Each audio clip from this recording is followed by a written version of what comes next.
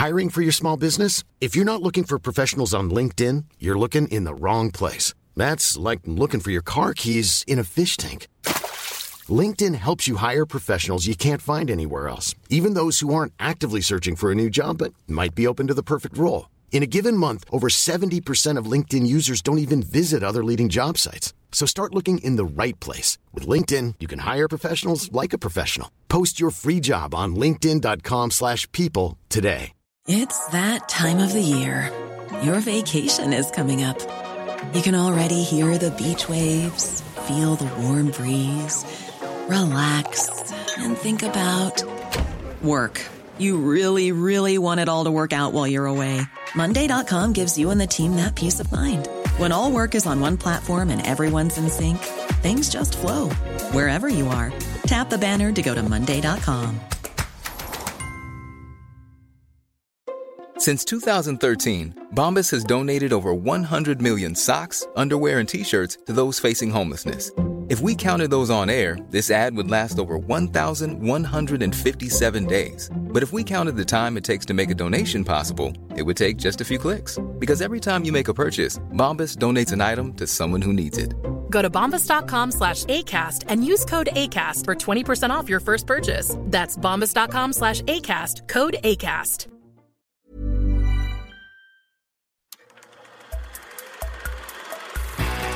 Podcast like it. Just podcast like it. Podcast like it's 1999. Podcast like it. You want a podcast like it? Podcast like it's 1999. Podcast like it. Just podcast like it. Podcast like it's 1999. Podcast like it. You want a podcast like it? 1999.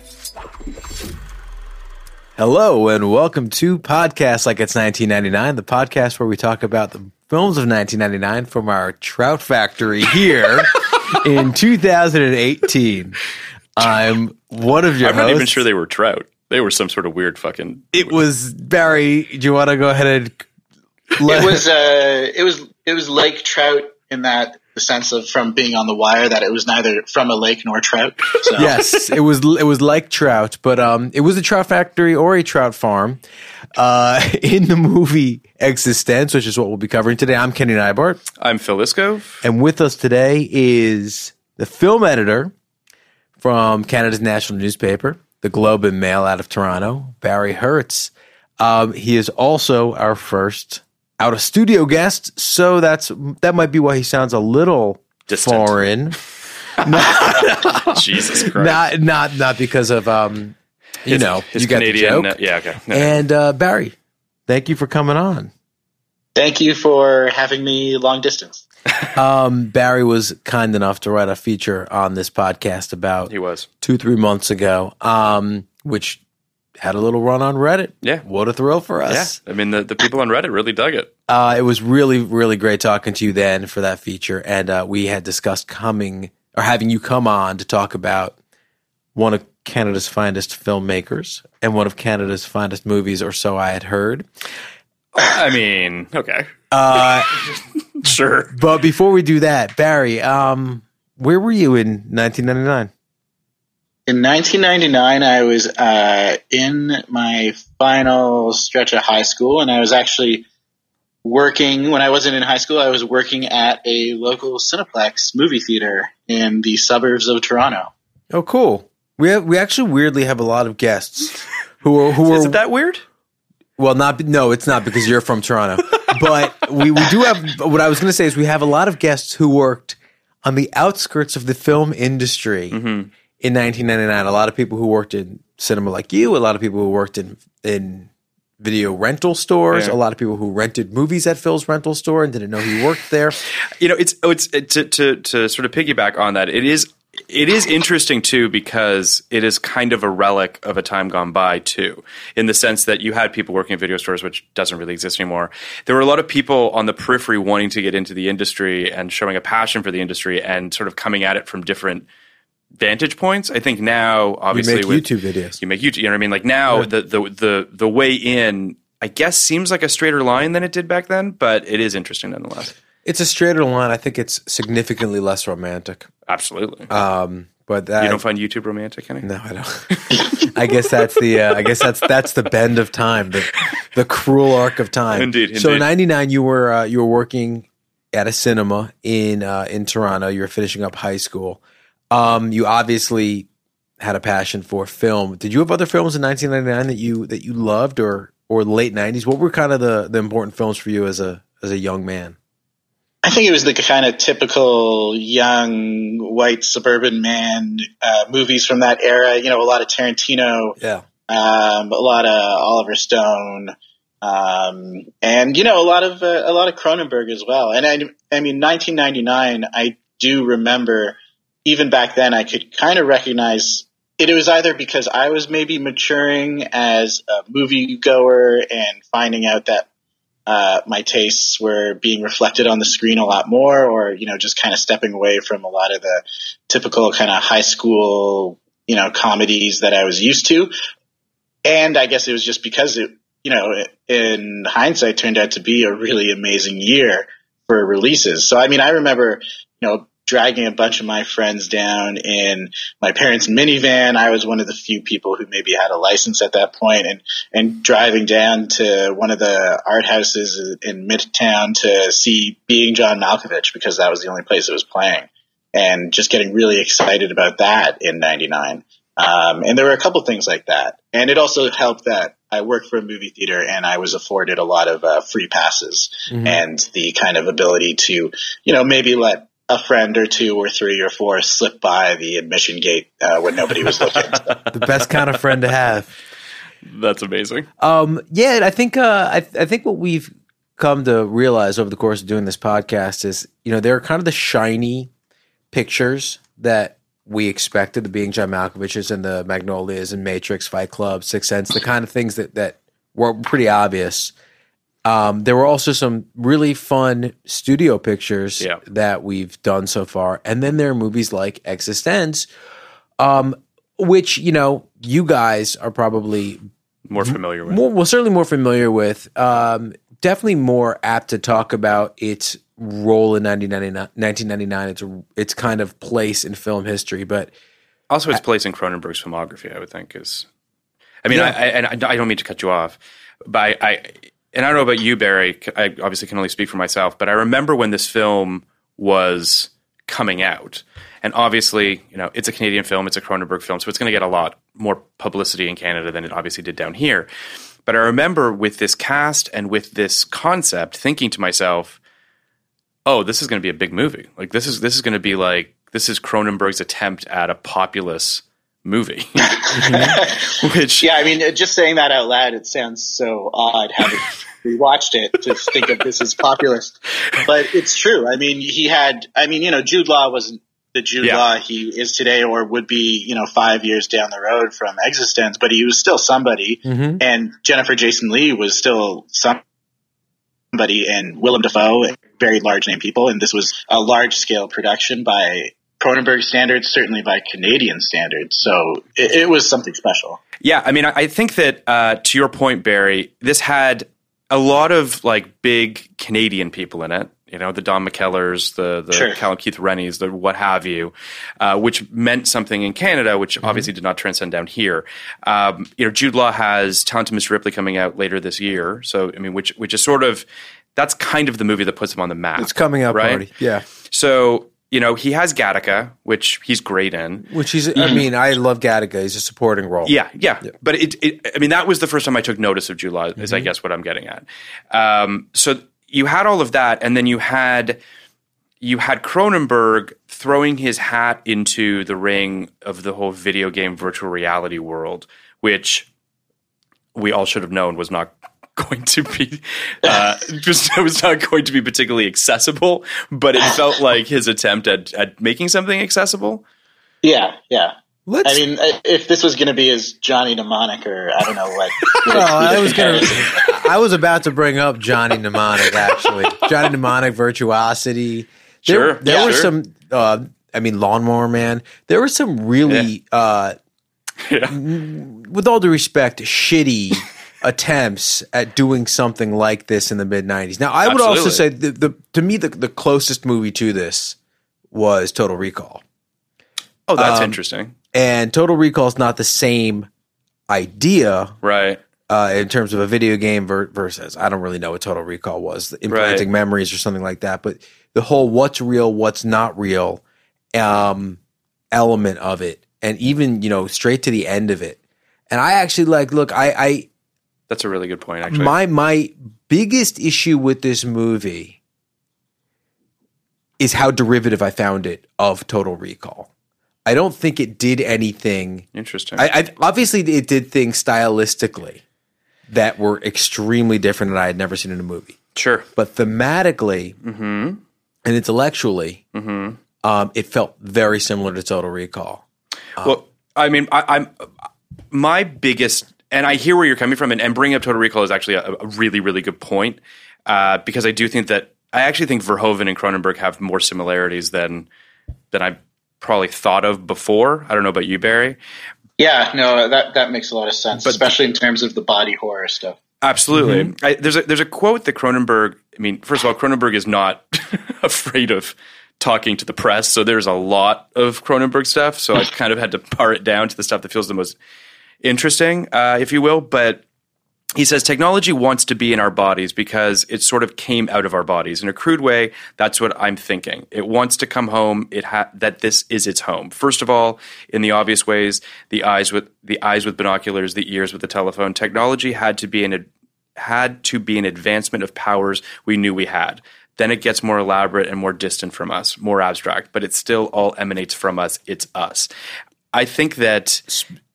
Speaking to that point, do you guys know that Alexander Graham Bell's first attempt at creating a telephone was done with an actual human ear?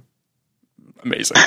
Yeah, Cronenberg would love that. Yeah, it was an actual human ear was what was taking in the sound, which I learned, and I'm not kidding, from a Dr. Seuss book.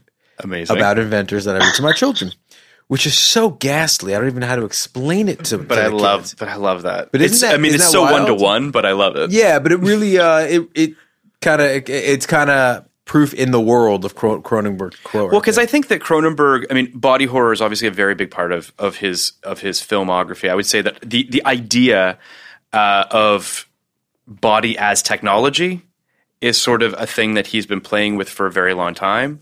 I don't think it's a coincidence that this is Cronenberg's first original screenplay since Videodrome. I think there's definitely a corollary between those two movies. Yeah, I mean, I view this as a spiritual sequel to Videodrome. Mm-hmm. There's a direct line you can draw between the two. Yeah, I mean, I think that it's just I mean, I hear where you're coming from, Kenny. I really do, and I think that this movie isn't so much saying anything new necessarily about the world of virtual reality and video games necessarily. I think that what it's bringing to it is a lot more sort of existential qualities. I think it's bringing a lot more biological qualities to it. I mean, this movie at times made me deeply uncomfortable, which is sort of what Cronenberg thrives on. I mean, once Jude Law sticks his tongue in her bioport, I'm just like, all right, I guess we're doing this. Like he doesn't, even just the game pods themselves are so, like, I don't even really know what the best word to explain it is, but they're very organic. Yeah. But they're also sort of like, they're obviously very gross. They look like this like vibrating kind of skin kidney situation. With like 3 nipples. With 3 Well, it's interesting because at the beginning of the movie, it seems like it's going to be, if you're not familiar with what Cronenberg has delivered in the past, we're talking about, okay, these people are here to test a video game. It's probably going to look weird, like technology, but like kind of fake and like on that Johnny Mnemonic virtuosity kind of scale of dials and buttons. And then he brings out this blob. Yeah. With umbilical cords, which kind of most critically, like everybody's just like, this is what it is. Nobody, which is the way to do it. Of course, but nobody in the context of the movie is grossed out by it. Like this is this is how we have evolved, right? Yeah, I mean, sure. Well, in Cronenberg's within the context of that movie. Yeah. So yeah, I mean, I can envision, I can buy any version of technological history. Yeah, I get that. You know, so many crazy things have actually happened that's not that crazy. It is fucking revolting. Here's what I will say, though. You know, there's a lot of things about the movie that kind of this time round that really jumped out at me. One of them is just this Lynchian quality. I do feel as though there's a definite connection, No doubt. between Lynch and Cronenberg, Particularly in the dialogue and the line readings. Yes, and also in the hard cuts in terms of not knowing where you are, in terms of reality or lack thereof. There's this very sort of dreamlike quality that I think is fascinating and also unsettling. I think that he wants you to feel unsure as to where you are at all times, in a similar way to David Lynch. I think there's also just a impending feeling of doom that hangs over the entire film as well, that Lynch is pretty much known for as well. Yeah, but then you also take, I think, you know, ultimately the protagonist of this movie, at least most of this movie, is Jude Law's character, and he's very much a Lynchian hero. You know, clean cut, well dressed, well groomed, kind of weak, kind of at the mercy of the people around him. A little wide eyed. Yeah. We're also unsure of his job, which is another thing that is very sort of Lynchian. Of like, wait, what do you do exactly? Like, what's your deal? I'm still unclear. He's sort of a security guard. He's kind of a PR guy, though. But he's kind of like a marketing intern. You know, this is like a really great activation for him or something. Well, I think that there's, I think that's something I like. And you're just looking at this movie as a whole, especially considering where you end up in this movie. I like that about it. I like that, you know, it has kind of this technological dreamlike quality where I dream sometimes where I'm a baseball player and then all of a sudden I'm the manager and then all of a sudden I'm a fan and all of a sudden I'm, you know, it's like just you're so many things within the context of your dreams. And this existence game is essentially a lucid dream. Yeah, you know? It definitely has that vibe. You know, we obviously don't realize until the end, spoiler, you know, how many levels we are down. You know, there isn't an Inception quality to this movie as well. There is. You know what I mean? Yeah, in terms of the multiple layers of reality that are existing. You know, I think there's a lot of strokes of genius, I think, in this movie, but I do think that the casting of Jennifer Jason Leigh is key to the movie working as well as it does, in my opinion. She's great in it. You know, I don't know. This might be one of my favorite performances of hers, if I'm being honest. I don't know how you feel about it, Barry. I feel this is one of her strongest. I mean, this is also the most room she's been able to play with that she's had in quite some time, I feel. I mean, you know, I can't remember the last, you know, lead project from her where she also got, you know, it was talking about the Tarantino movie is probably the last big. Hateful Eight was probably the last big movie she had. Right. And I mean, she was, you know, relegated to, you know, 1/8 of a screen time there, if that, when she wasn't just being mercilessly beat upon by Kurt Russell. So yeah, I mean, maybe Margot at the Wedding. Margot at the Wedding, yeah, but that was kind of like a Nicole ago. Kidman showcase. Yeah, so, probably 10 years. But I mean, here she gets the lead. She gets to have intentions that are not clear at all to the audience, and she gets to have fun with that and talking about, you know, the levels that we go down in this thing. That gives her a lot of mischief to really play with, and also, you know, she gets to kind of combine that with being the experienced designer. You know, she's kind of the star of her own dream. And then she gets to be the seductress with Jude Law's character, and then she gets to maybe be the villain at the very end.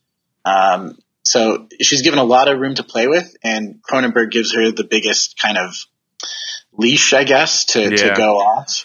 She seems talking about the line readings. I mean, I feel we can do almost a whole podcast about that, because as I was watching it, and I hadn't watched it in quite a while until recently, I thought, oh my God, these line readings are just terrible. He's just what is he doing? And then it's only at the end that you realize, exactly everybody was kind of playing their own meta role. Yeah. The accents in particular are just fucking insane. I mean, like Ian Holm and Don McKellar are barely intelligible. Yeah. Where you're just like, what is happening here?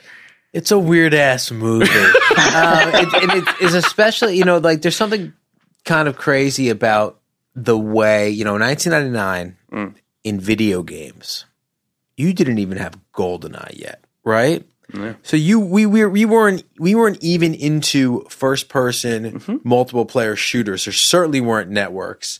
I mean, you had Doom, but Doom sucked, and Duke Nukem and things like that. Yeah. That like Wolfenstein, right? Like Myst and things like that. That like build out these worlds. But this is several levels. Not to use the same term, but several levels beyond what had actually existed. And I am kind of amazed by how much closer this is to what we're doing now, the World of Warcraft type games, or the stuff that I don't even know or play. Yeah.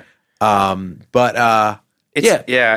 actually, in doing research on the film, I was I don't want to say disappointed because that's the wrong word, but I did find myself just going like, every goddamn review talked about The Matrix, or every article talked about The Matrix in connection with this film, which, listen, I understand. I mean, it's an obvious one-to-one thing to bring it up, but there's a part of me that feels like, and I love The Matrix, and we're going to do The Matrix, and it's going to be fucking great, but this is doing a completely different thing. I don't think this movie is anything like The Matrix. The reason that people say it's because you jack yourself into a video game. I think that's basically where the beginning and ends of that argument. I share your frustration. I think it's a very lazy comparison. It is, because I feel like this film really is talking about a lot of different things, and not to say that The Matrix isn't talking about a whole host of things, because it is too. But I don't know. I'm fascinated with the biological argument that Cronenberg is making. This idea of whether or not we are is technology, can it be organic in some way? Because I feel like technology feels so distant and inorganic and feels so cold. And I think he's trying to make it human in this movie, and yet also not human. I don't know. There's a lot going on in it that I find really interesting. I think like the video game, it's almost it's just a kind of coincidental excuse for Cronenberg to, as you say, explore those ideas about technology. Where does technology end and where does the body begin, and vice versa? I mean, he was talking about the exact same things with Videodrome, which was in the 70s and was, using the kind of platform of television to do that. And the fact that at the time video games were kind of on the rise, maybe, and there was talk about VR even in its infancy, kind of gave him the excuse to just explore the depths in the murkiness of that kind of extension of the body that has always kind of been running throughout his entire filmography. Yeah, I couldn't agree more. It's interesting because I don't know if you guys read about how he came up with the idea, but the idea came to him because he did an interview with Salman Rushdie for Shift magazine in 1995, and at the time Rushdie was in hiding due to a fatwa that was put on his life because of the Satanic Verses. So basically, Cronenberg had the idea of a fatwa against a virtual reality gamer. So when you think about the fact that the inception of this idea comes from that place, you know that this is not a guy that wanted to talk about video games. Which by the way, kind of fucking happened. Kind of fucking happened with Gamergate. That's actually true. Where like female video game designers were getting actual death threats. Yeah. So that's. So the kind of the cult and religion, cult/religion, I don't really know what it is, of video games, he absolutely presaged in a really kind of unsettling way. It was the first thing I thought of was, wow, a female video game designer in a world, in 1999, before there were any really prominent female video game designers, being treated like a goddess/demoness. Yeah. That's what happened.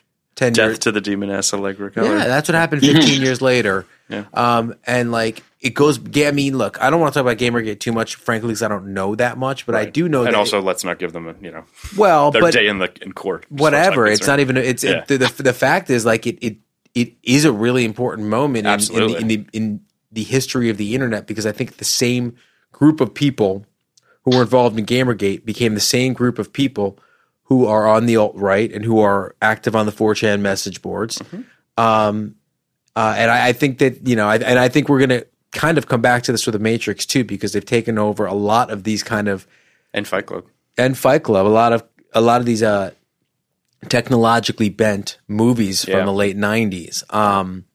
So I think that in and of itself is a reason to kind of watch this movie from a historical perspective. I agree. I mean, I think there's also, he packs a lot of things into this movie too, and to sort of to kind of take that to its somewhat to a natural conclusion, but there's also the religious elements that are mixed into this film as well. I mean, you have that scene with Willem Dafoe talking to Jude Law before he puts his bioport in, where he's talking about, have you ever played her game Art God? And basically asks, thou the player of the game art God. I mean, I think that he's definitely packing a lot into that idea, sort of God, the artist, the mechanic. You know what I mean? I think that there's a lot of if anything, I would almost say that he's trying to maybe pack too much into this movie. Yeah, I think with most of his stuff, he's trying to pack too much, especially when he's the writer behind it. And you can sense like the messiness of that and the ideas that are just kind of like overspilling his cup. Yes, his cup runs over. On. Yes, absolutely. It does spilleth over, and it's a really weird, icky, gooey green thing that spills over. Can we not? I wanted to talk about this stuff. This is stuff that really interests me, but can you guys educate me on Cronenberg's body horror thing? Because he is, outside of maybe early Peter Jackson, he is the only director who I think rose to prominence, maybe a little Lynch too, but mostly Cronenberg. Cronenberg rose to prominence on the back of body horror, which isn't horror, which is a much more elevated body concept. horror and like overly sexualized body horror. I mean, and I very much want your opinion on this, Barry, but I will say that for me personally, I still think that it is kind of hilarious that the probably the most successful Canadian filmmaker is David Cronenberg. I mean, I think that if you were to sort of make a list, like name 5 Canadian filmmakers, which I think most Americans would be hard pressed to do. Seth Rogen, Evan Goldberg, sure. But you know what I say that Harold Ramis. Is Harold Ramis Canadian? I don't know. Is he? He's not Canadian. Harold Ramis is not Canadian. He's Chicago. Norman Jewison, I think, is probably the number 2 or maybe number 1 slot, depending on the generation you ask. But yeah, different generations will have. I mean, like, Adam McGowan's up there, you say like for us, I think, or just ahead or just below. You'd go Cronenberg, Goyen. Well, then the Americans start to get stumped. I mean, I could go and I could say Bruce McDonald. Sure. Meta, but like, I'm not sure how much that would translate south of Buffalo. So. Phil challenged me last week to name a Canadian film, and I got the Sweet Hereafter. He did. And that was about it. Well, so I challenged him. I want to be clear that the reason I challenged him was because he kept claiming that Dudley Do-Right was a Canadian movie. The Canadian films can be many things, but it is not Dudley Do-Right. Isn't Super Troopers 2 a Canadian movie? No, those guys are not from Canada. Super Troopers 2 takes place in Canada. Isn't Canadian Bacon a Canadian movie? Oh, Jesus Christ. Was John Candy Canadian? Yes. John Candy. Oh. That's a great Canadian. All SCTV was all Canadians. I think that's where I got my Harold Ramis mixed up. But it's possible. Yeah, he was part of the Chicago SCTV. But to back to your original question in terms of sort of the trajectory of Cronenberg's career, I am not a Cronenberg expert. I have seen most of his movies, and I think that he is a fascinating filmmaker, and I'm thrilled to see that he's still making movies. I will say that for me personally, they're kind of too gross for me a lot of the time. I just they don't always connect with me. How do you like The Fly? Do you like The Fly? I mean, I do like The Fly. I think that I don't know if I had to pick a favorite film of his. I mean, I really love Existenz. I think Crash is a masterpiece in its own insane way. I think Dead Ringers is possibly, I mean, there's Dead Ringers, there's Videodrome. People love Naked Lunch. They're the newer ones that aren't really relatively. On this. And then there's there are the newer ones. Then there's History of Violence, Eastern Promises that aren't quite on. Those are a little more mainstream. I would agree. Those are almost kind of, I feel like, works for hire. Interesting, kind of, especially like History of Violence, A Dangerous Method. He gets a bit more into his own territory, or he brings more of his own sensibilities to something like a History of Violence, just in the violence there, obviously. And then he completely it kind of cocoons within himself for something like Cosmopolis or Maps to the Stars was his latest one, and might be his last one, because I did hear the rumor beat around here in Canada is that he's essentially semi-retired. That's interesting. How old is David Cronenberg? He's pretty old. It's not like producers are walking up to him bags of money. So I am looking up how old Cronenberg is. I think he's quite old, if I'm not mistaken. I think that he's 75. But what's interesting, Arto, because he doesn't have that many more movies. Cosmopolis is very much a blank check kind of movie. Yeah, I did not like it. Probably cost $50,000 and whatever he had to pay Robert Pattinson, but it's very much a blank check kind of movie where I think he had an idea and he wanted to do it. But when he was making History of Violence and Eastern Promises, he was as hot as any. Yeah, he was in Oscar conversations. Totally, as any elite level filmmaker at that time, he probably could have done whatever he wanted. So, I mean, I think those two films, which I remember seeing A History of Violence, which came out in 2005, shortly after I moved here, and thinking to myself, like, wow, like I'm in LA and people in LA are talking about David Cronenberg right now in ways that I was very surprised by in a positive way. That movie's great, and I think Eastern Promises is great. I think both those movies are great. But I think we can both agree that they don't feel like overtly Cronenberg movies. Yeah. No. I think when you think of Cronenberg, I mean, people will think whatever they think, but I think when you think of Cronenberg, I think The Fly, right? I think I've never seen a movie like The Fly. Sure. And there's only one guy who's ever done it, and Existenz definitely felt in that vein. When there's a gun made out of fish bones that shoots teeth, that's one guy. I mean, and tell me that scene wasn't fun. It could be one great. guy, or it could be Ivan Reitman. I don't know. Oh, right, Ivan Reitman, of course, Canadian. He's very successful. He's very successful. Jason Reitman, also Canadian, very successful.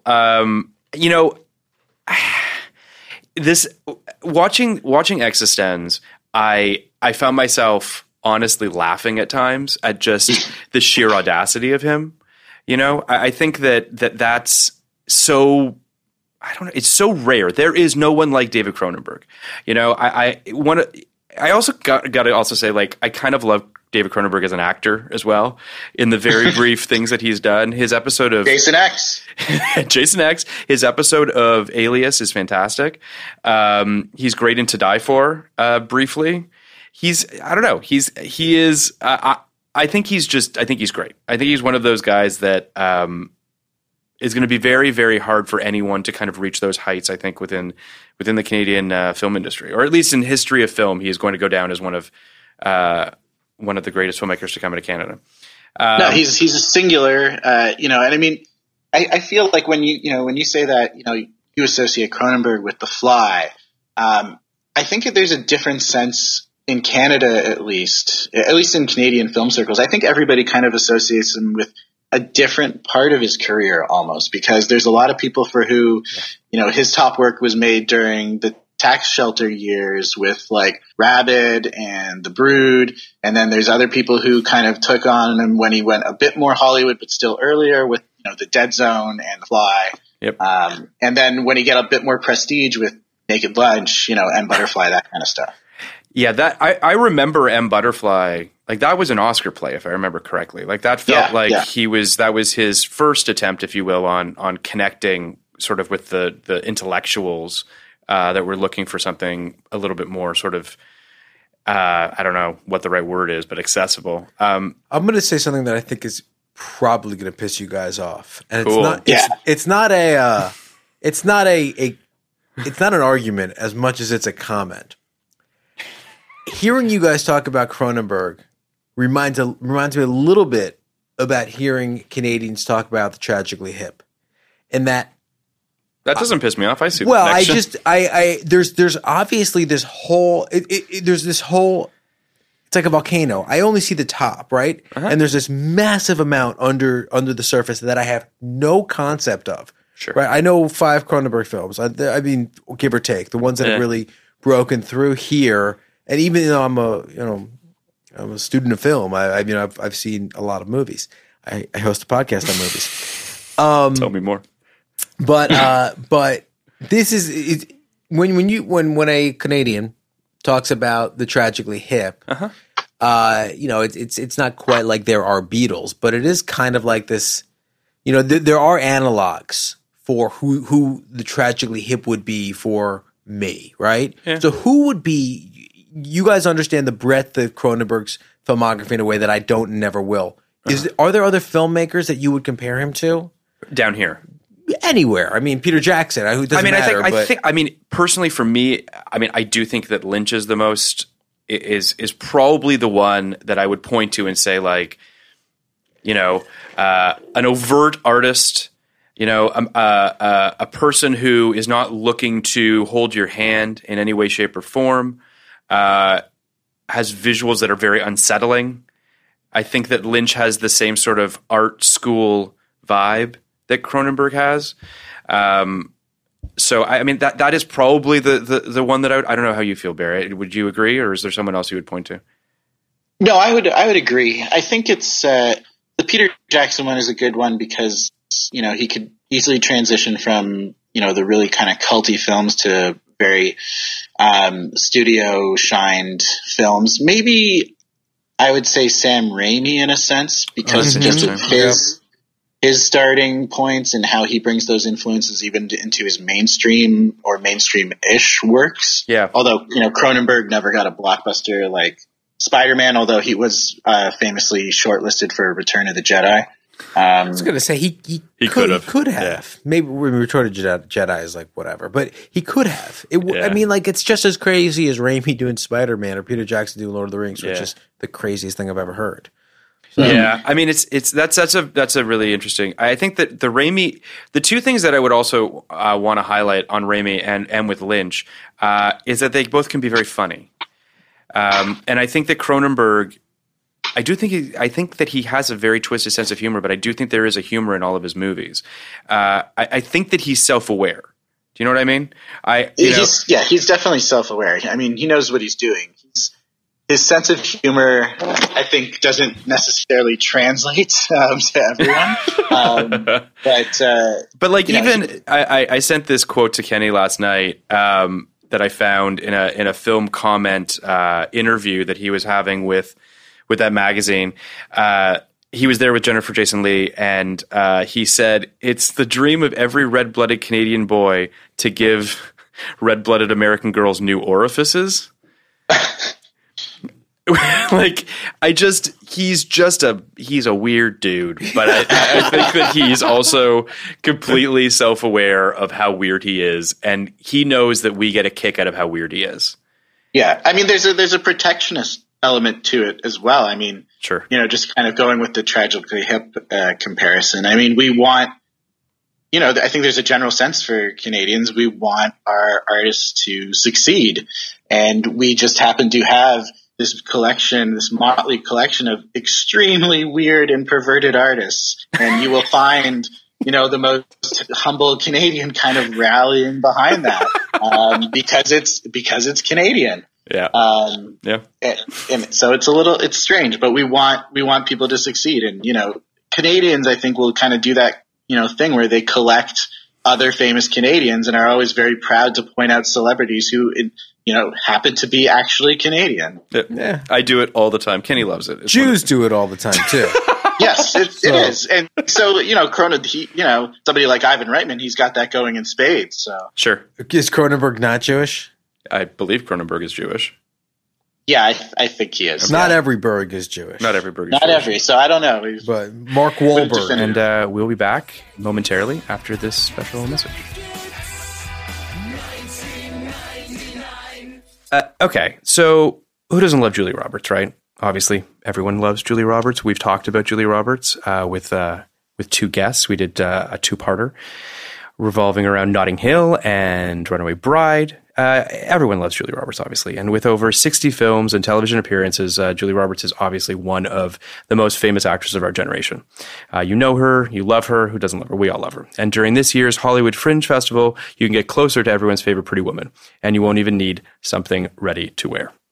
This June, the Asylum Theatre Company at the McAdam Place Theatre proudly presents The Complete Works of Julia Roberts, a parody musical.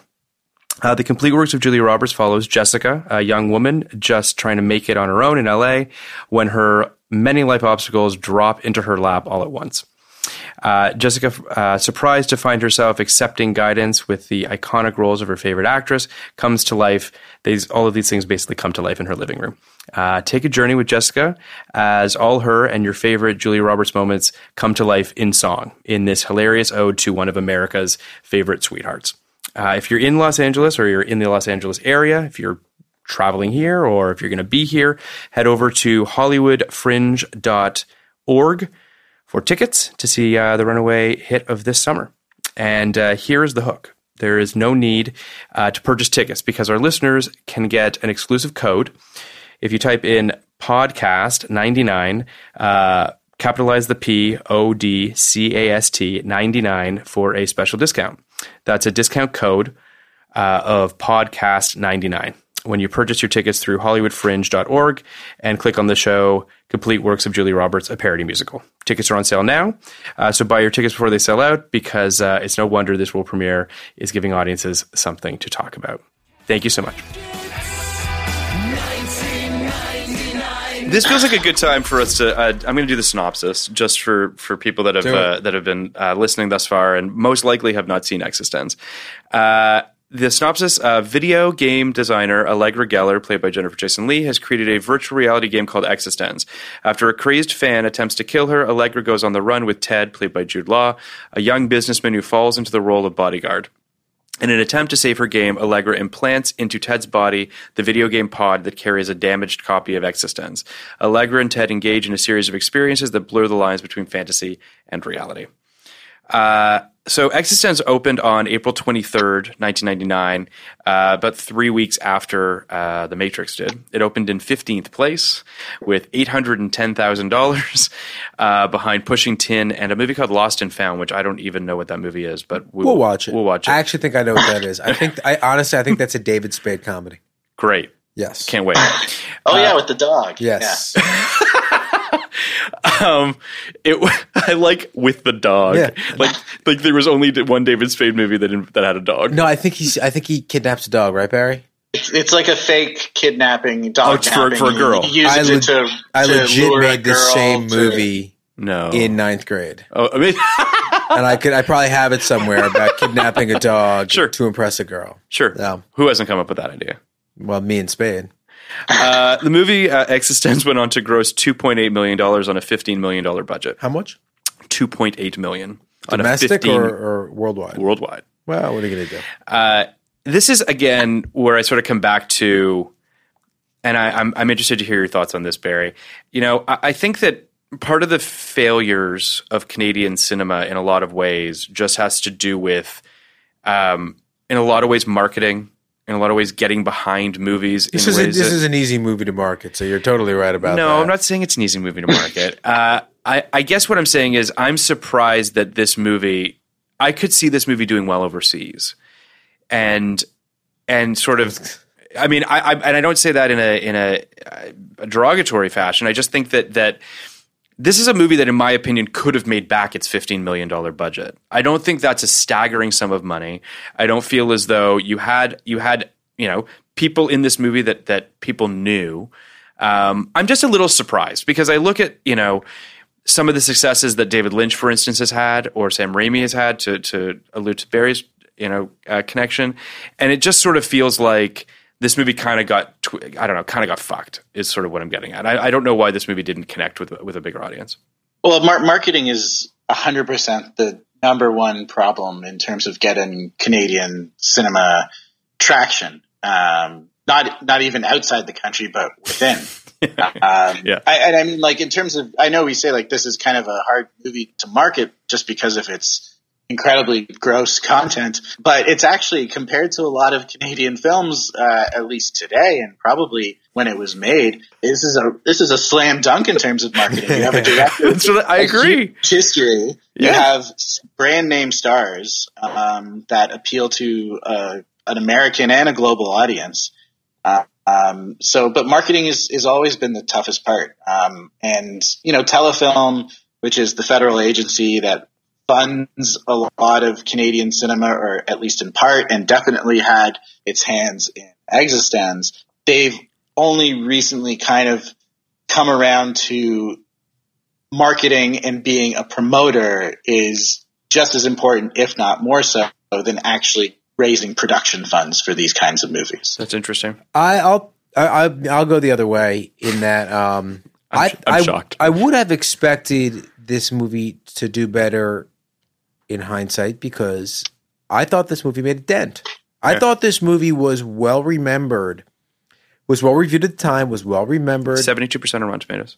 Yeah, no, and was a different kind of movie. It certainly didn't elude me. Yeah. Right. Yep.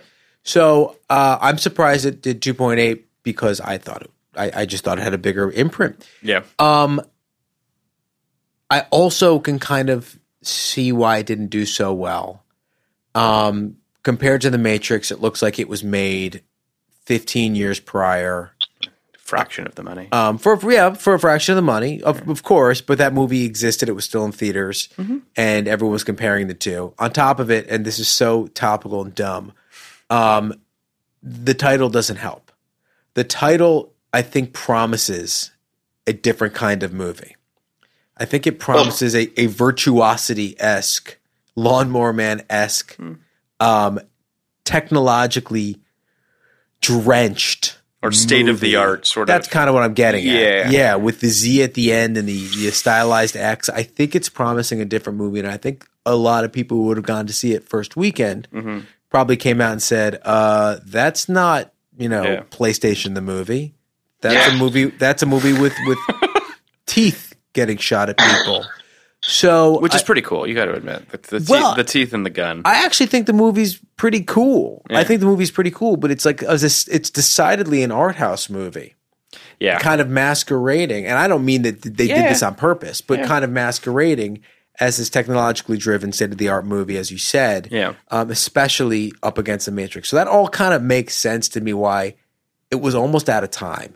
And I think it also, I mean, to piggyback on what you're saying there, I do think that the aesthetics of it, I mean, it is intentionally living in a fake looking world. You have which is not something generally that Cronenberg does. I mean, he takes I think he takes a lot of care in building his worlds to be as realistic as possible. So this just to have like rear projection when they're driving, to have a motel room that kind of looks like it could be a set. Yeah, I mean, I think Willem Dafoe's names be just gas. Just gas. It's no, I mean you the whole thing does kind of feel like, the thing about video games is there is some care taken, but not nearly as much care as is taken in filmmaking, for instance. Just can't do it. You just can't program that. Or you certainly couldn't back then. So I thought having him named Gas was a great touch. Well, it's the exact opposite. And we don't need to talk about this anymore, but the exact opposite of The Matrix.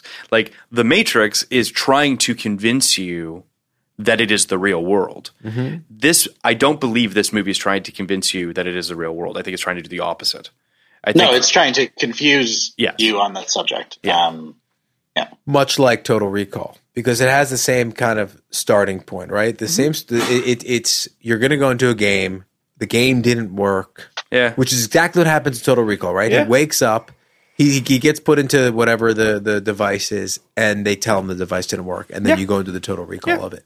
But Total Recall is 9 years prior to this, I think. I think it's 1990. I believe so. They look pretty much the same. So it does feel – Existence does feel dated to me, and I think it probably felt dated in the moment.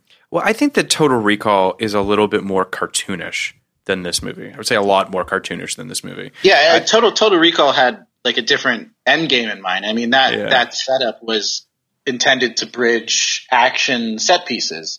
And this movie is intended, the set piece is going to a Chinese restaurant and puking. I don't know if you're giving Total Recall enough credit. I I'm really serious. I like Total Recall a lot. I think I don't mean to suggest, and I don't think Barry does either, that isn't a intellectual exercise, because I think that Paul Verhoeven is an intellectual filmmaker. I think that the execution of that movie is decidedly campier and decidedly more sort of overtly fun. Like, I don't think that Cronenberg – let me rephrase. I think Cronenberg is trying to be fun in this movie, but Cronenberg's version of fun and Verhoeven's are very different.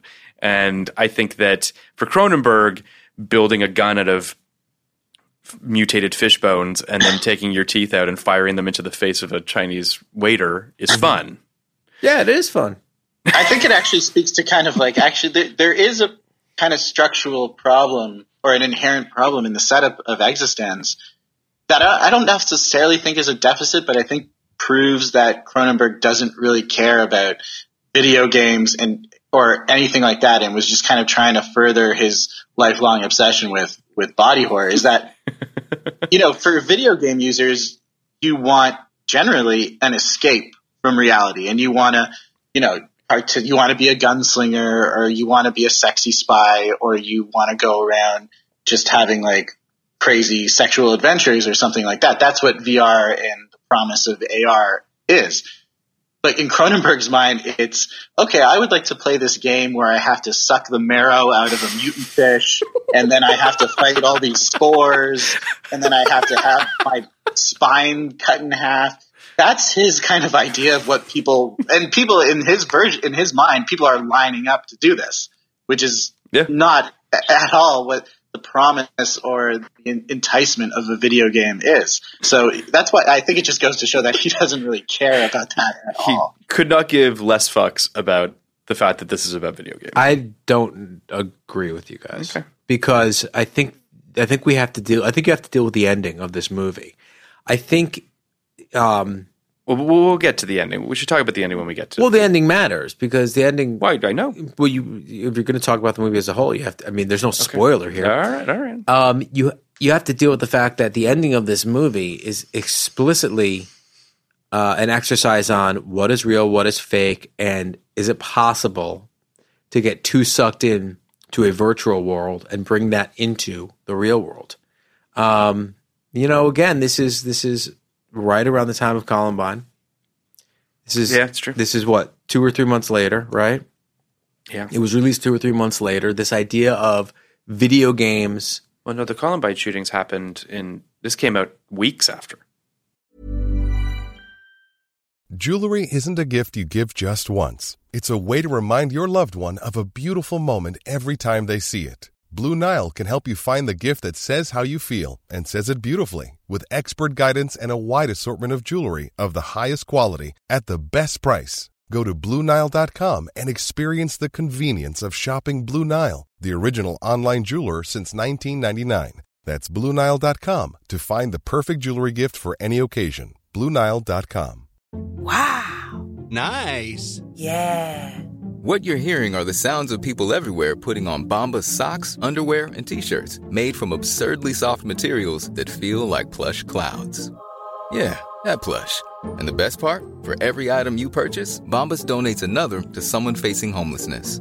Bombas. Big comfort for everyone. Go to bombas.com/ACAST and use code ACAST for 20% off your first purchase. That's bombas.com/ACAST. Code ACAST. I think the Columbine shootings were in January, right? And this was April? No, Columbine was 4/20, infamously. Oh, so this was like right after. Days after. Days after. You're right. So this is right around that same time as Columbine. This idea of, can video games inform your real life? Can a violent video game make you a violent person? Sure. And that is what's happening at the end of this movie. Now, it's a question of, just like in Total Recall, it's a question of whether or not that part is still a video game or not. The last moment. But if he's not making that argument, I don't know what he's doing. Well, okay. I guess yes, and I probably was a little bit too glib or dismissive of the fact that Cronenberg doesn't want to say anything about video games. I mean, I think he definitely wants to say something about reality. It's not I just don't think it's video That's game. what I was going to say. But it's more about video games are entertainment significantly versus, different than TV or film in that you're an active participant. It's immersive. That's what this whole movie is about. So I agree with that. I think everything we've said is very true, and I think that might be his main thrust with this movie. Yeah. But it is unmistakable that this movie ends with these two people shooting the video game designer just as people did within the context of that game. Right. So fair enough. I think that I just wanted to briefly touch on Cronenberg's top-notch production team that he tends to use for most of his films. Howard Shore, who does the score for I think almost all of Cronenberg's movies, if I'm not mistaken, who obviously is a tremendous composer, and I think is so important to Cronenberg's films working in the way that they do. That uneasiness and yet this sort of the beautiful classicism to the way that Howard Shore scores his films, I think is phenomenal. Peter, I don't know is it Soshitsky, his DP? Yeah, I can't pronounce it either. Okay, cool. Who's generally speaking shoots most of Cronenberg's films, and then Carol Spire, who does his production design, who's an amazing production designer. I feel like, real visionary filmmakers like Cronenberg have these deep benches of below the line people that they go back to over and over again, and he's no different. And I think all these people are tremendous. I think that in Canadian film circles, they are basically, the pinnacle. So let's talk about the plot, shall we, Barry? Yeah, let's try. Let's try and talk about this Byzantine plot. Basically, it opens with a research group. A bunch of people are brought into, where you generally test video games, in a church. Mm-hmm. Which in a really creepy, weird church. Almost necessarily, though. Yes, necessarily. They're in the pews. I thought that was great. They're in the pews, and basically we are introduced to Jennifer Jason Leigh as Allegra Geller. Jude Law is there as a security guard, and this company, Antenna, I think is the name of it. Antenna? Yeah, Antenna Research. Are behind this new video game, and these people are the first people to get to test it. Chris Eccleston's accent is so bizarre right out of the gate. For a reason, though. Yeah, but it's still weird. Yeah. I had never seen him in anything except for The Leftovers. Really? Yes. I mean, I've never seen Shallow Grave? You said I never saw his Doctor Who run? No. Shallow Grave's a great movie. I think I knew he was in Doctor Who just because when he was on The Leftovers, I made a point of looking him up because he had such a prominent role in that show, but I had never seen him in anything else. That's really... I didn't know that. Yeah. He's a great actor. You would love Shallow Grave. He's a weird-ass actor. He is weird. Yeah. The first thing that I noticed right out of the gate was how disconcerting the visual palette was already. Like, everything has this sort of flesh-colored quality to it. Right. I mean, immediately, first of all, from the credit sequence, which is, I guess, a series of sort of bones and flesh and sort of a puzzle of biological imagery. Kenny's face is apropos, sort of agreeing and also sort of questioning. No, it sounds about right. No, it's like an early screensaver from Windows 98. Yeah, that's a very, very good point. So Jennifer Jason Leigh, I think, as we discussed, she is perfectly cast. She has that sort of sexy, intellectual, weird, darkly comedic quality that I think this role necessitates. I also think it's interesting that she, at this point, had already shot her role in Eyes Wide Shut only to have it recast because they needed her to come back, and she was already signed on for this. So there were scheduling conflicts, and she decided to stick with this. I forgot, who was she in that? She was the Marie Richardson, the daughter whose father dies. Oh, that's so weird. Who then tells him and says how much she loves him. Yeah. So I mean, that's more of a commentary on Eyes Wide Shut than it is this film. But I also love the fact that she signed a contract and she wanted to do this film. And I imagine that this film, much more significant role. I mean, it's sort of, it feels kind of like, of course, she decided to do this. But it was great casting. I kind of can't imagine anyone else doing it. Though she reminds me so much of Anna Paquin. Really? Well, yeah, just the way they look, but That's also the way interesting. they act. But obviously she's 20 years older, so it's not as if you were going to go. Yeah. It's weird, kind of, to me, how similar the two are. We're then introduced to the terminology of metaflesh, which feels like Cronenberg just in a nutshell. Mm-hmm. If there's a word that describes him. We then see these game pods, which we've sort of talked about, which are these fleshy, weird, vibrating, oozing, not oozing, but sort of, pulsating? Yeah, they're like gelatin-ish. Gelatinous, I guess. Gelatinous. And they sound like gremlins when you turn them on. And you put them on your lap. And they look like mutated whoopee cushions, I feel. That's right, they do. They look like diseased whoopee cushions, and they actually can get diseased. They get diseased. Well, they are. I mean, and this is something that Cronenberg talked a little bit about, and I have quotes, but I'm not going to pull them up. But he talks a lot about how he made Jennifer Jason Leigh take the pod home with her, and that it would he wanted her to love it. He wanted her to. It was a creature. It was something that he wanted her to have an emotional attachment to, which I think is conveyed quite well in the film. I have an emotional attachment to my iPhone. Sure. Like, for real. As you saw yesterday at lunch. Phil and I went to lunch yesterday. It was amazing. And my iPhone was not connected to the internet. Yeah. And for about 20 minutes, I was inconsolable. It was like you kind of went into a dark place. It was like my Tamagotchi was dying.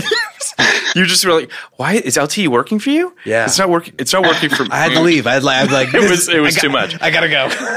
But these game pods are, as is explained later in the film, they're sort of a genetic, it's sort of this mixture of animal DNA and technology that they've sort of fused together into this very sort of interesting technological advancement. Which is connected by umbilical cord. So you have a bioport. It's an umbicord, but yes, it's an umbilical cord, which you have a bioport that is installed in the base of your spine, which kind of looks like an anus. It looks exactly like an anus. Okay, cool. I'm just making sure that we're on the same page. It looks like the logo from Greendale and Community. Yeah, from Greendale. Yeah, exactly. Yes. Yeah. So they sort of blast a hole in the base of your spine. Rob's going to love this movie. Rob can't wait to watch this film.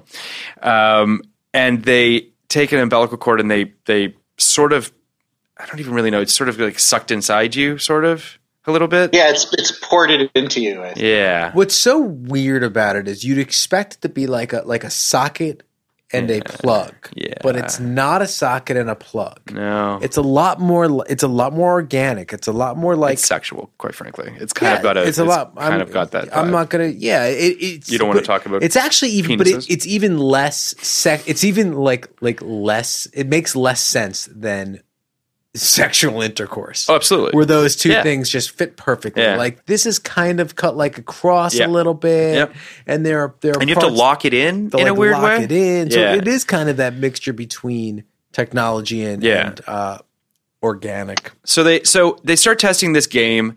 Someone comes into the group and tries to assassinate Allegra with the fishbone gun that we will later see, and he shoots her in the shoulder and shoots Chris Eccleston, who's taken out of the game pretty quickly, and then Jude Law and Ted and Allegra run off together, basically at that point.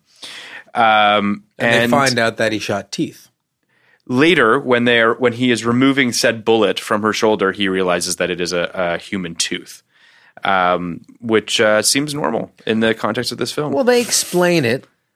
They explain it in the context that it was fashioned to get through metal detectors. Right. Which kind of is interesting too, because I don't know if you guys remember, but one of the things that people were so freaked out about with 3D printers were that you could 3D print a gun that wouldn't be metal and you'd be able to get through metal detectors. Now, I don't know if that's happened or not, but it is the kind of paranoia people have, like another kind of weapon that we won't be able to stop. So I think that's an interesting concept in and of itself. I agree with that. I mean, that sounds... I mean, a tooth gun, but, still. He says tooth, so deriding about the tooth gun. But anyway, I'm reverent. But more than anything, this movie wastes no time. Like, it gets right into the story. It hits the ground running. It's clear very early on that that Cronenberg is leaning into story with this movie, which he hasn't done in a little bit since this film. I think the previous film is Crash, if I'm not mistaken. Is that right, Barry? I don't know. I feel as though he does. Let's just look this up. Yeah, so he does. It was Crash. So he does Naked Lunch in '91. He does M Butterfly in '93. He does Crash in '96, and he does Existenz in '99. And we should make this clear to people who aren't aware. This is a different Crash. Oh yes, sorry. This isn't the Crash. This isn't the Crash we shit on every other. It's episode. The good one. Yes, there is a Crash. When was it? 1996. It's James Spader, Holly Hunter, Elias Koteas, Deborah Kara Unger, based on the J.G. Ballard book of people that were sexually aroused by crashing cars into one another. Mm-hmm. They would have sex at crash sites. Yeah, at crash sites. There's a lot of wound fucking going on in that movie too, of just sort of like scars. Rob's face is like, yeah, been there. Well, and wound fucking seems to be a theme.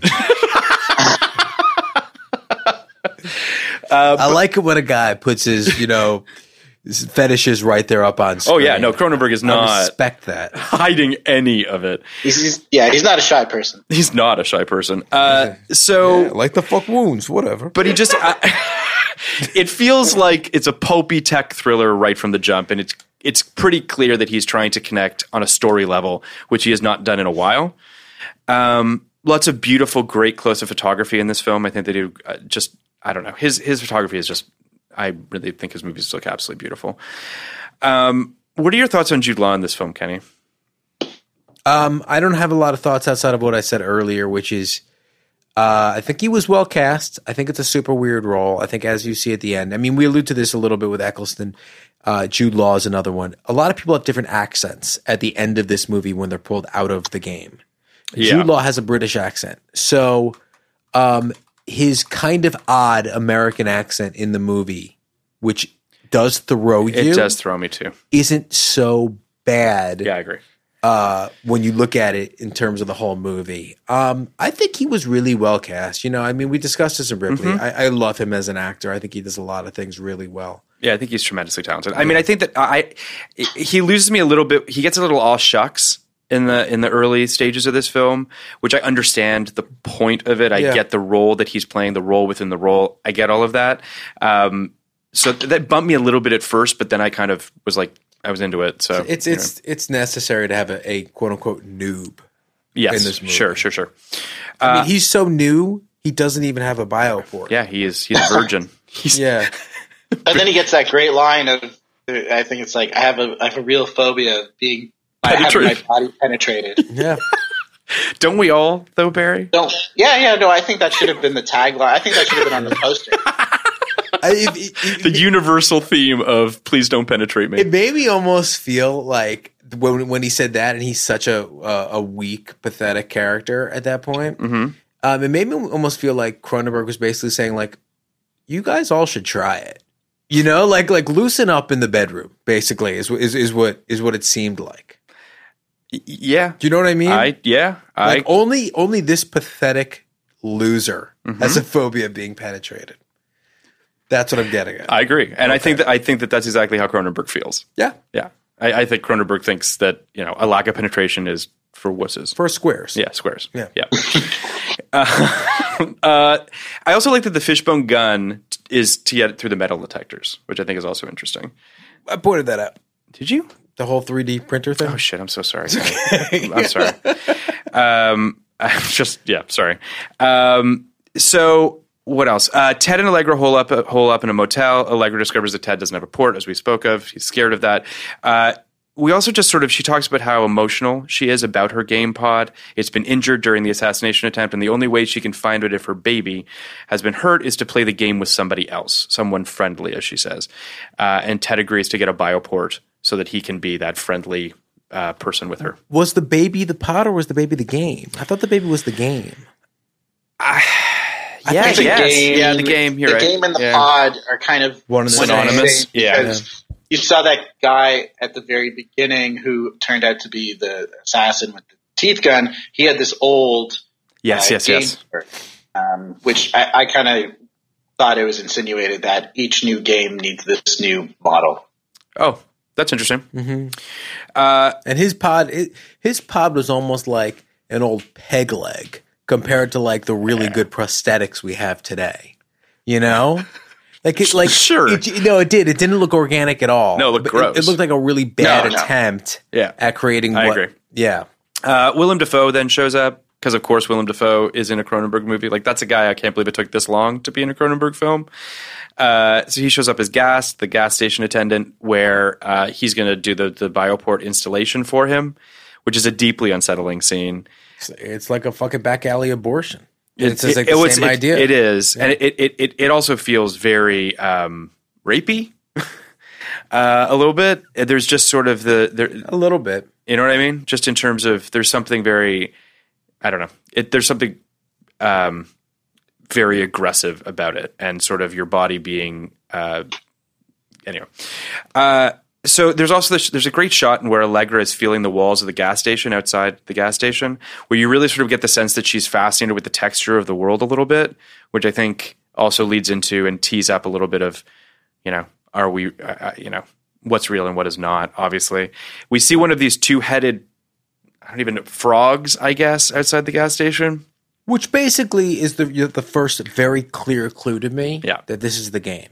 Yeah. Because much like Total Recall, like they don't say you are now in the game at any point. No. It just kind of hard cuts and now all of a sudden you're in a game. I really loved the scene where Allegra confronts Ted to get the bioport. Because basically Ted kind of bitches out a little bit and he's like, I don't want to do it. Mm-hmm. And then she sort of stands on a pile of tires to be able to look him directly in the eye. And there's just a very interesting sort of intensity to that scene that I think is really, really cool. Not sure what that noise was, but that's cool. Oh, that was me. Sorry. Okay.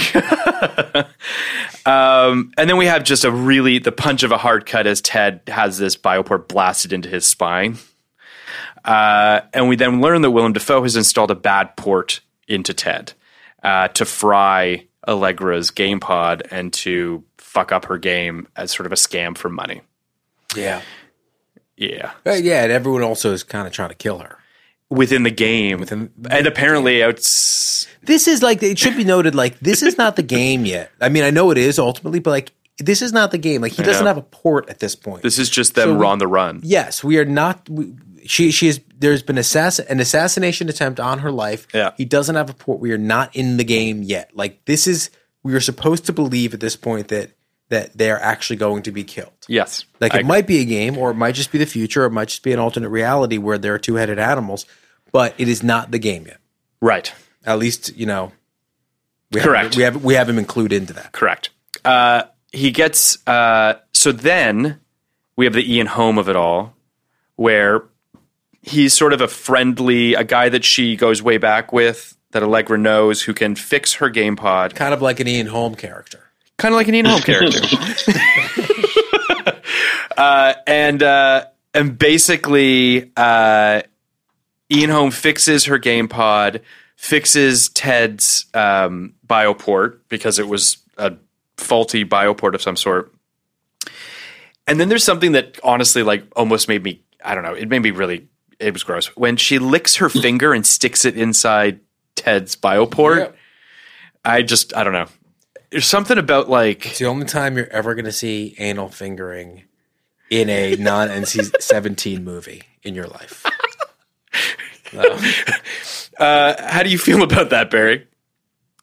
You know what? I liked it. I mean, I feel... This is not a prudish movie. Well played. So Well, it's he puts everything on. He's not a shy person. no. He says this is what this is going to be about. Get on the wavelength or get off. Yeah. I mean, I guess that's fair. He really is just doesn't give a shit. It's true. You're right. Yeah. So at this point, Ted and Allegra actually go into Existenz at this point. Once we are now physically inside the game, their aesthetics change. Ted's hair is a little cooler. Yeah. Allegra's hair is wavier and curlier. They're immediately almost into each other, it seems, too. Like, they're basically trying to fuck each other from the second they get into the game. Seems like part of the game. Right. So the game is forcing them together. There are lines they have to read to move the game forward. Exactly. And then they get these little mini game pods, which slide inside their spinal column, which is really gross, but also kind of a clever way so they don't have to carry the biopods around with them. Mm-hmm. So now we're sort of like in a game within a game within a game, or kind of at a third layer. We know by the end it's a third layer. Yeah. Okay. They jump each other. Don McKellar shows up speaking in some weird language that we don't really understand and tells them to go to the Chinese food restaurant and to order the special. Then we get our great scene at the Chinese food restaurant where he builds a gun out of mutated fish bones and takes out his teeth and turns them into bullets and kills the waiter. That old chestnut. And then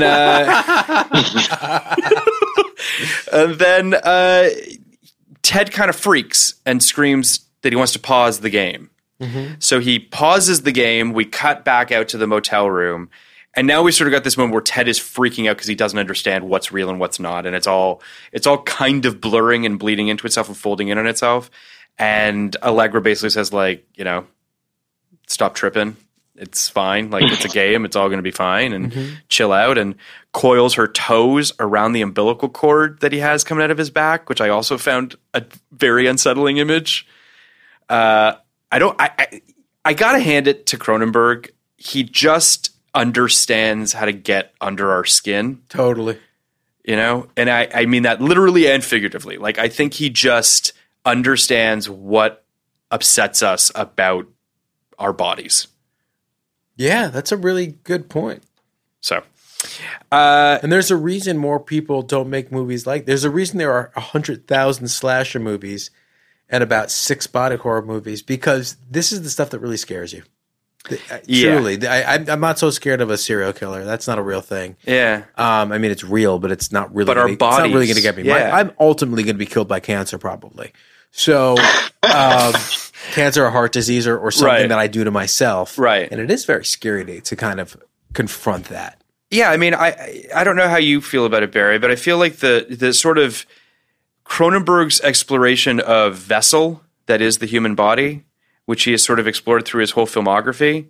I think he's doing something in this film that maybe he hasn't done before, or at least since Videodrome, of just or The Fly, a real kind of deep dive into what is scary and gross about our bodies. Yeah, this is his, latest chapter in Our Bodies Ourselves.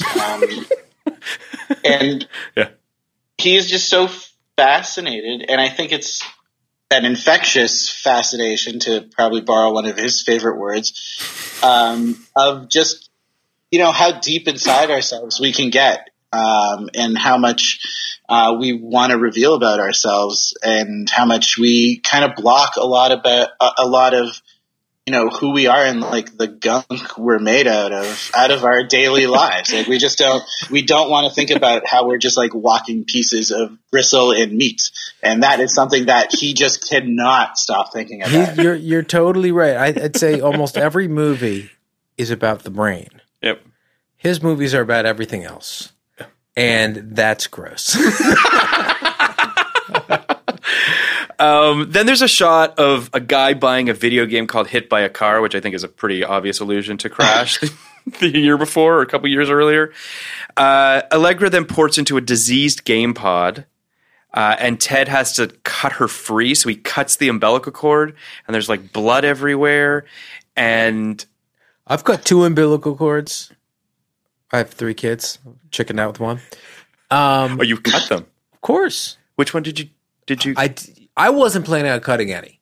Okay. Right? Who didn't get cut? Layla, the first one. Interesting. Oh, so okay. I wasn't planning on cutting any. Uh-huh. I have twins, Barry, and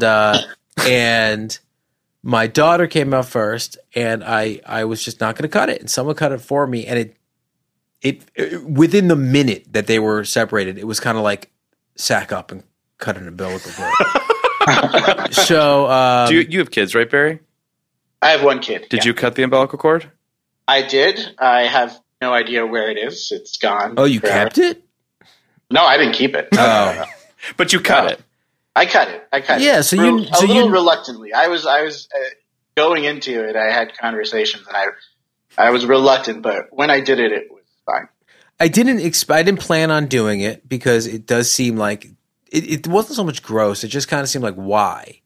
Yeah, it's a I was lot. like, well, yeah, there's trained professionals in the room, right?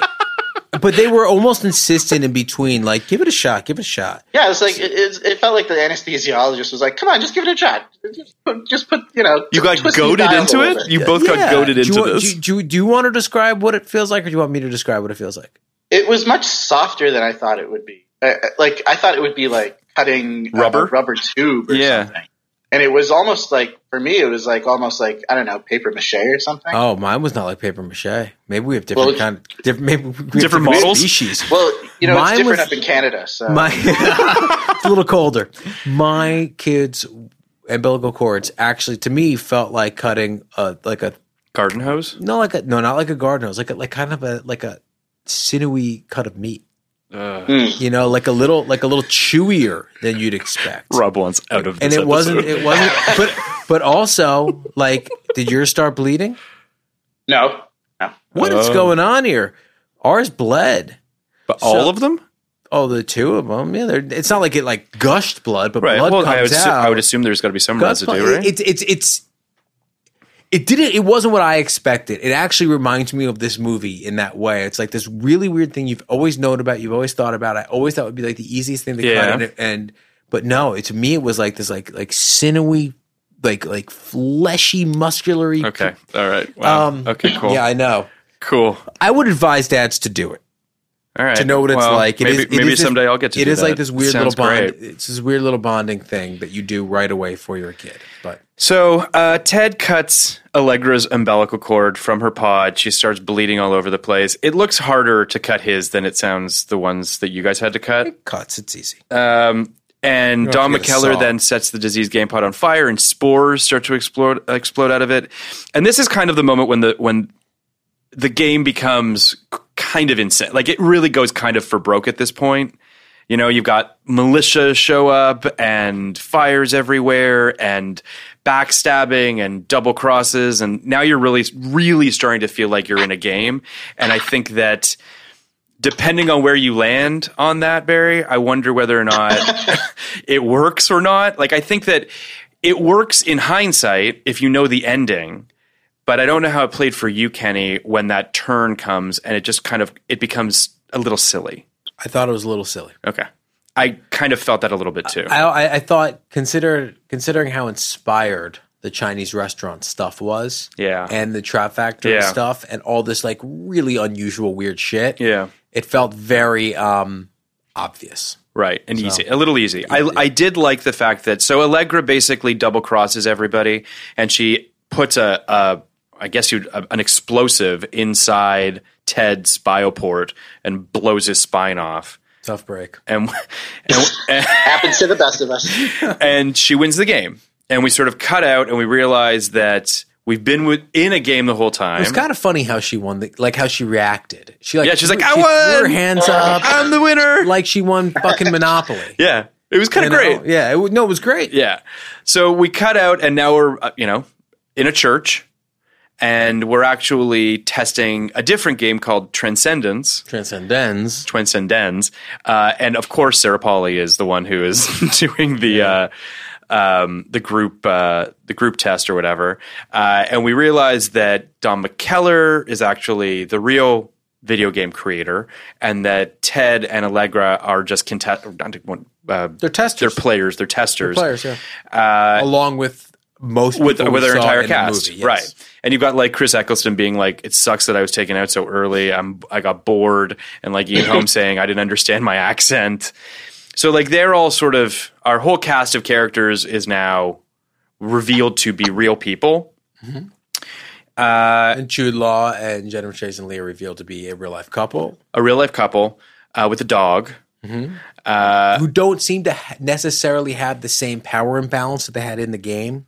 No, they seem very on the level. On the same level. Whereas within the context of the game, she's clearly high status and he's low status, which is interesting in its own right. It is. And then they get their dog, which was waiting for them. And I bring up the dog because within the film, there are several moments where this gun is brought to someone by a dog. My dog brought me the gun. I got the gun from the dog. So I think there's 2 or 3 instances of that. So then and the dog eats the tooth gun in the Chinese restaurant. Yes, exactly. So there's like three or so instances which tease up the fact that at the end of the movie, Ted and Allegra go up to Don McKellar and Sarah Polley, and basically we realize, oh, they're assassins that are there to kill. Evgeny something or other was his name? Evgeny. I don't know. Evgeny the something. Actual creator. The creator of Transcendence. Yes, exactly. Transcendence. And they tear this fake fur off their dog. They pull out real guns, not guns made of bone. They kill Don McKellar and they kill Sarah Polley. And then they turn to kill the guy who plays the Chinese restaurant waiter. And he says, wait a second. Are we still in the game? And that's how the movie ends. Now, I went online, and there are a lot of people that want to believe that we're still in a game. We might still be in a game. What are your thoughts on this, Barry? Do you think we're still in a game? Do you think that this is how this is reality at the end? I think it is reality at the end. I think that's kind of just, Cronenberg or maybe his producers more likely with a wink, just kind of trying to throw a little bit of an extra twist of the knife, right? It's the and everybody's kind of done it since then. It's Inception basically took that to a different kind of level, a glossier level of not knowing when the levels were done. Right. But I think in terms of what Cronenberg is trying to say, I think we're out of the game at that point. Just not to get off this topic. Do you think Inception – Phil, I remember years ago you and I had an argument on the end of Inception, whether it was still a dream or not. Uh-huh. What's your opinion on that? I forgot. I don't think it's a dream. I think he got out. Yeah, so do I. Yeah. I think that's clear in that movie. I think it is too. I think in this He's movie – achieved his mission. Yes. I think in this movie it is necessarily unclear. I don't think there's any way – I don't think there's any hints. I don't think there's any way to know – whether we're still in the game or not. And I think that's kind of the point. Well, I was literally just going to say, I remember when Inception came out and Chris Nolan was asked by 1 million people, blah, blah, blah. And his response was, it doesn't matter. Like, if he did get out, great. If he didn't get out, he's achieved his mission in his mind anyway. So he's found some sort of peace no matter what. So this to me feels in a similar way of like, if we're in the game or we're not in the game, he's still made his statement. Right. There's an idea. The ending has Cronenberg has taken you through exactly what he wanted to discuss, the ideas he wanted to explore. Yeah. And that I feel is just kind of a little almost cheap and I was a little.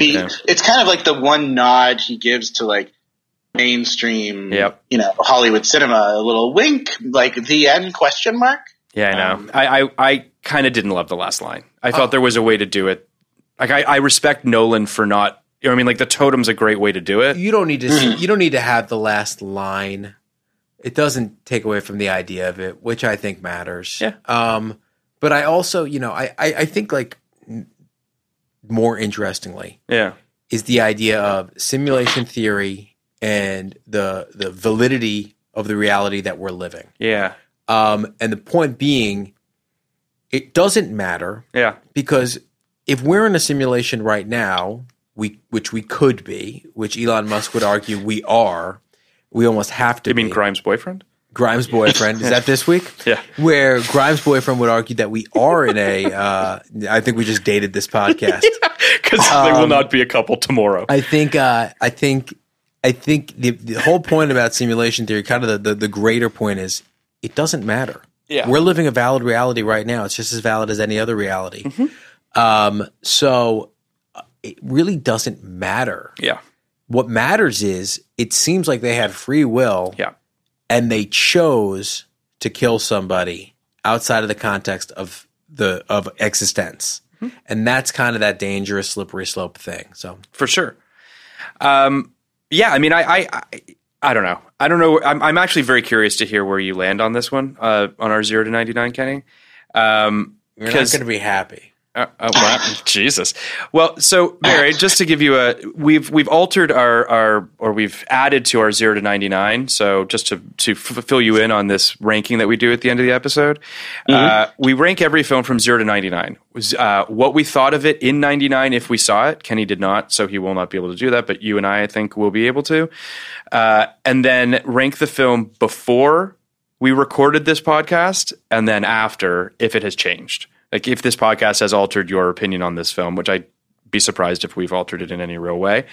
I don't think we've convinced Kenny of its greatness either, unfortunately. But no, you just well, I'm excited. So I'll go first. I'm going to say that in 99, I saw this in the theater. I thought it was great. I really liked it. It was definitely a Cronenberg film that I could connect with. So I'd say I probably gave it I'd give it a 75 back in 99. Rewatching it, it actually was a richer experience for me now than it was in 99. And I think that being able to look at the technology of this film or what it's making a statement about, even to what you were talking about earlier in terms of sort of Gamergate and all that kind of stuff, like this film feels a lot more prescient and resonant now than it did back then. So I would say I'd give it an 82. And that before and after this podcast, I stand by my 82%. Cool. Do you want me to go? Yeah. I'm going to do something for the first time on this podcast. Never done this before. Jesus. It's going to sound like I'm not taking a stand, but I am taking a stand. Whoa. I'm taking a stand. The stand is I'm giving this a 50. Oh, wow. I'm giving it a 50 because there's so much to like. There's also so much I didn't like. The good was so good. The bad was so unappealing to me. And we use 50 as a recommend or not recommend mark. I wouldn't recommend it to people, but I would also never tell someone not to watch it if they were inclined to watch it. There's a lot to chew on in this movie, so to speak. It's a 50. I don't know what else to say. All right. I mean, listen, I can handle it. I certainly didn't hate it, and I'm not thinking about it, but it's turned my stomach in ways that that just didn't work for me. So that's it. That's my number. All right, Barry, let's hear it. You know, when I first saw it, it really struck a chord with me. Again, I think I was kind of in that, very young white suburban man phase where I was like, this is the greatest thing I've ever seen. But even going back, so I would say at that time, I would say like 85 for me. Okay. And now having revisited it and having discussed it and also having talked, something we didn't quite hit on, but I just wanted to briefly mention, I don't think this movie would get made today. It certainly wouldn't get a theatrical release today. Yeah. I can't see any outfit touching it. And it got a big push here in Canada from Alliance Atlantis, which no longer exists. Yeah.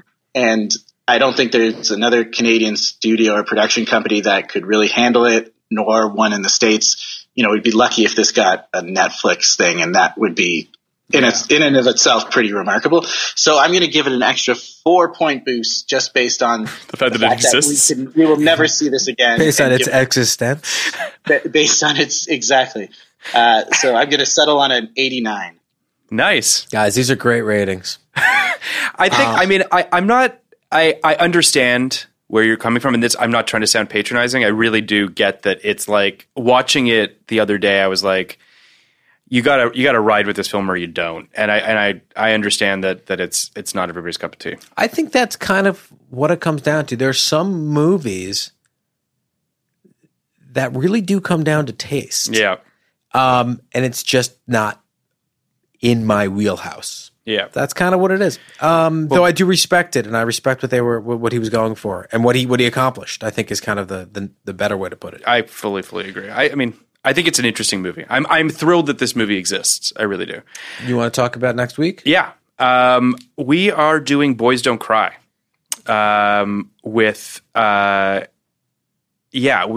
a very interesting trans actor who's coming on, who we're very excited to talk with about it. Scott Turner Schofield is coming on, and he's high ranking at GLAAD. He is, and he's a phenomenally interesting person who I think is going to bring a lot of insight and complexity to an already complex and insightful film. What are your thoughts on Boys Don't Cry, Barry? I haven't seen it probably since early aughts. Sure. Not to put you on the spot. Just curious. One of the trickiest movies to discuss in 1999. But go ahead, just give us your unfiltered opinion. Let's go from the teeth gun to a terribly tragic real life case. I think it's easily the best work Hilary Swank's done. Chloe Sevigny, I remember, was fantastic in it.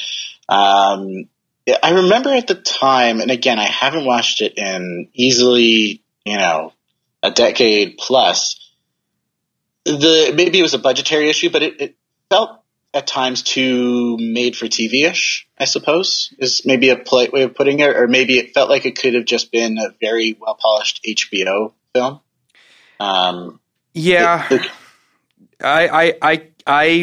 I will say, and we will obviously get into this in more depth next week, but I do think that a lot of it has aged well, and a lot of it has not aged well. I think that there's just stuff that we have moved past, thankfully, or are moving past in some way or another. So the film does feel a little bit dated at times, but it's a powerful, powerful movie. Yeah, I don't want to give too much away about how we thought of this movie, but it's I think the one thing Phil and I both kind of agreed on is how difficult a rewatch this is and was. Yeah, probably the hardest movie to rewatch, and just also to. Kenny and I sort of talked about how, like, for 99, it feels like the hardest movie. You know what I mean? Like, there's lots of movies that dealt with big issues in 99. I mean, second hardest. We just did the hardest, but go ahead. But do you know what I'm getting at? Like, it's the movie that is probably the hardest rewatch. I would say that we'll have the audition episode, which I look forward to different doing. Kind of hard, yeah, different type of upsetting. But this movie is just a pretty crushing, brutal movie to watch. But that being said, we're very excited to do this episode. It's going to be a really, really good episode. It was truly the movie I was most nervous about doing. Yeah. And since we've met Scott, it's one of the things I'm most excited for. So I can't wait for us to do this podcast and put it out there next week. But Barry, thank you so much for coming on, talking Canadian cinema, talking this awesome, unusual, terrible movie. No, it's my pleasure. I'm going to go to a Chinese restaurant right now. Oh God. But we would love to have you back on, Barry. So, we'll do this again in a little bit. We'll talk some other movies. We've got Dudley Do-Right coming on. It's all yours. Okay, yeah. That's not true. I know. We already gave Dudley Do-Right to a Brendan Fraser expert. But we definitely want to have you back on, maybe for something that we all haven't seen. That might be also a fun thing to do something that could be fun on that level. But either way, thank you so much for coming on. Barry, what's your Twitter handle? It's at Hertzbarry, HERTZBARRY. Awesome. So Barry's on Twitter. I am too at PM Iskov. I'm also on Instagram. Kenny's at Nybard. We have finally have a Twitter feed for the show, which is Podcast Like 1999. So please follow that and rate, review, subscribe. Tell all your friends and everything. Thank you so much for coming, Barry. Thanks, Barry. We'll see you next week. Thanks for having me. Podcast like it. Just podcast like it. Podcast like it's 1999. Podcast like it. You want a podcast like it? Podcast like it's like it. Just podcast like it. Podcast like it's 1999. Podcast like it. You want a podcast like it's 1999.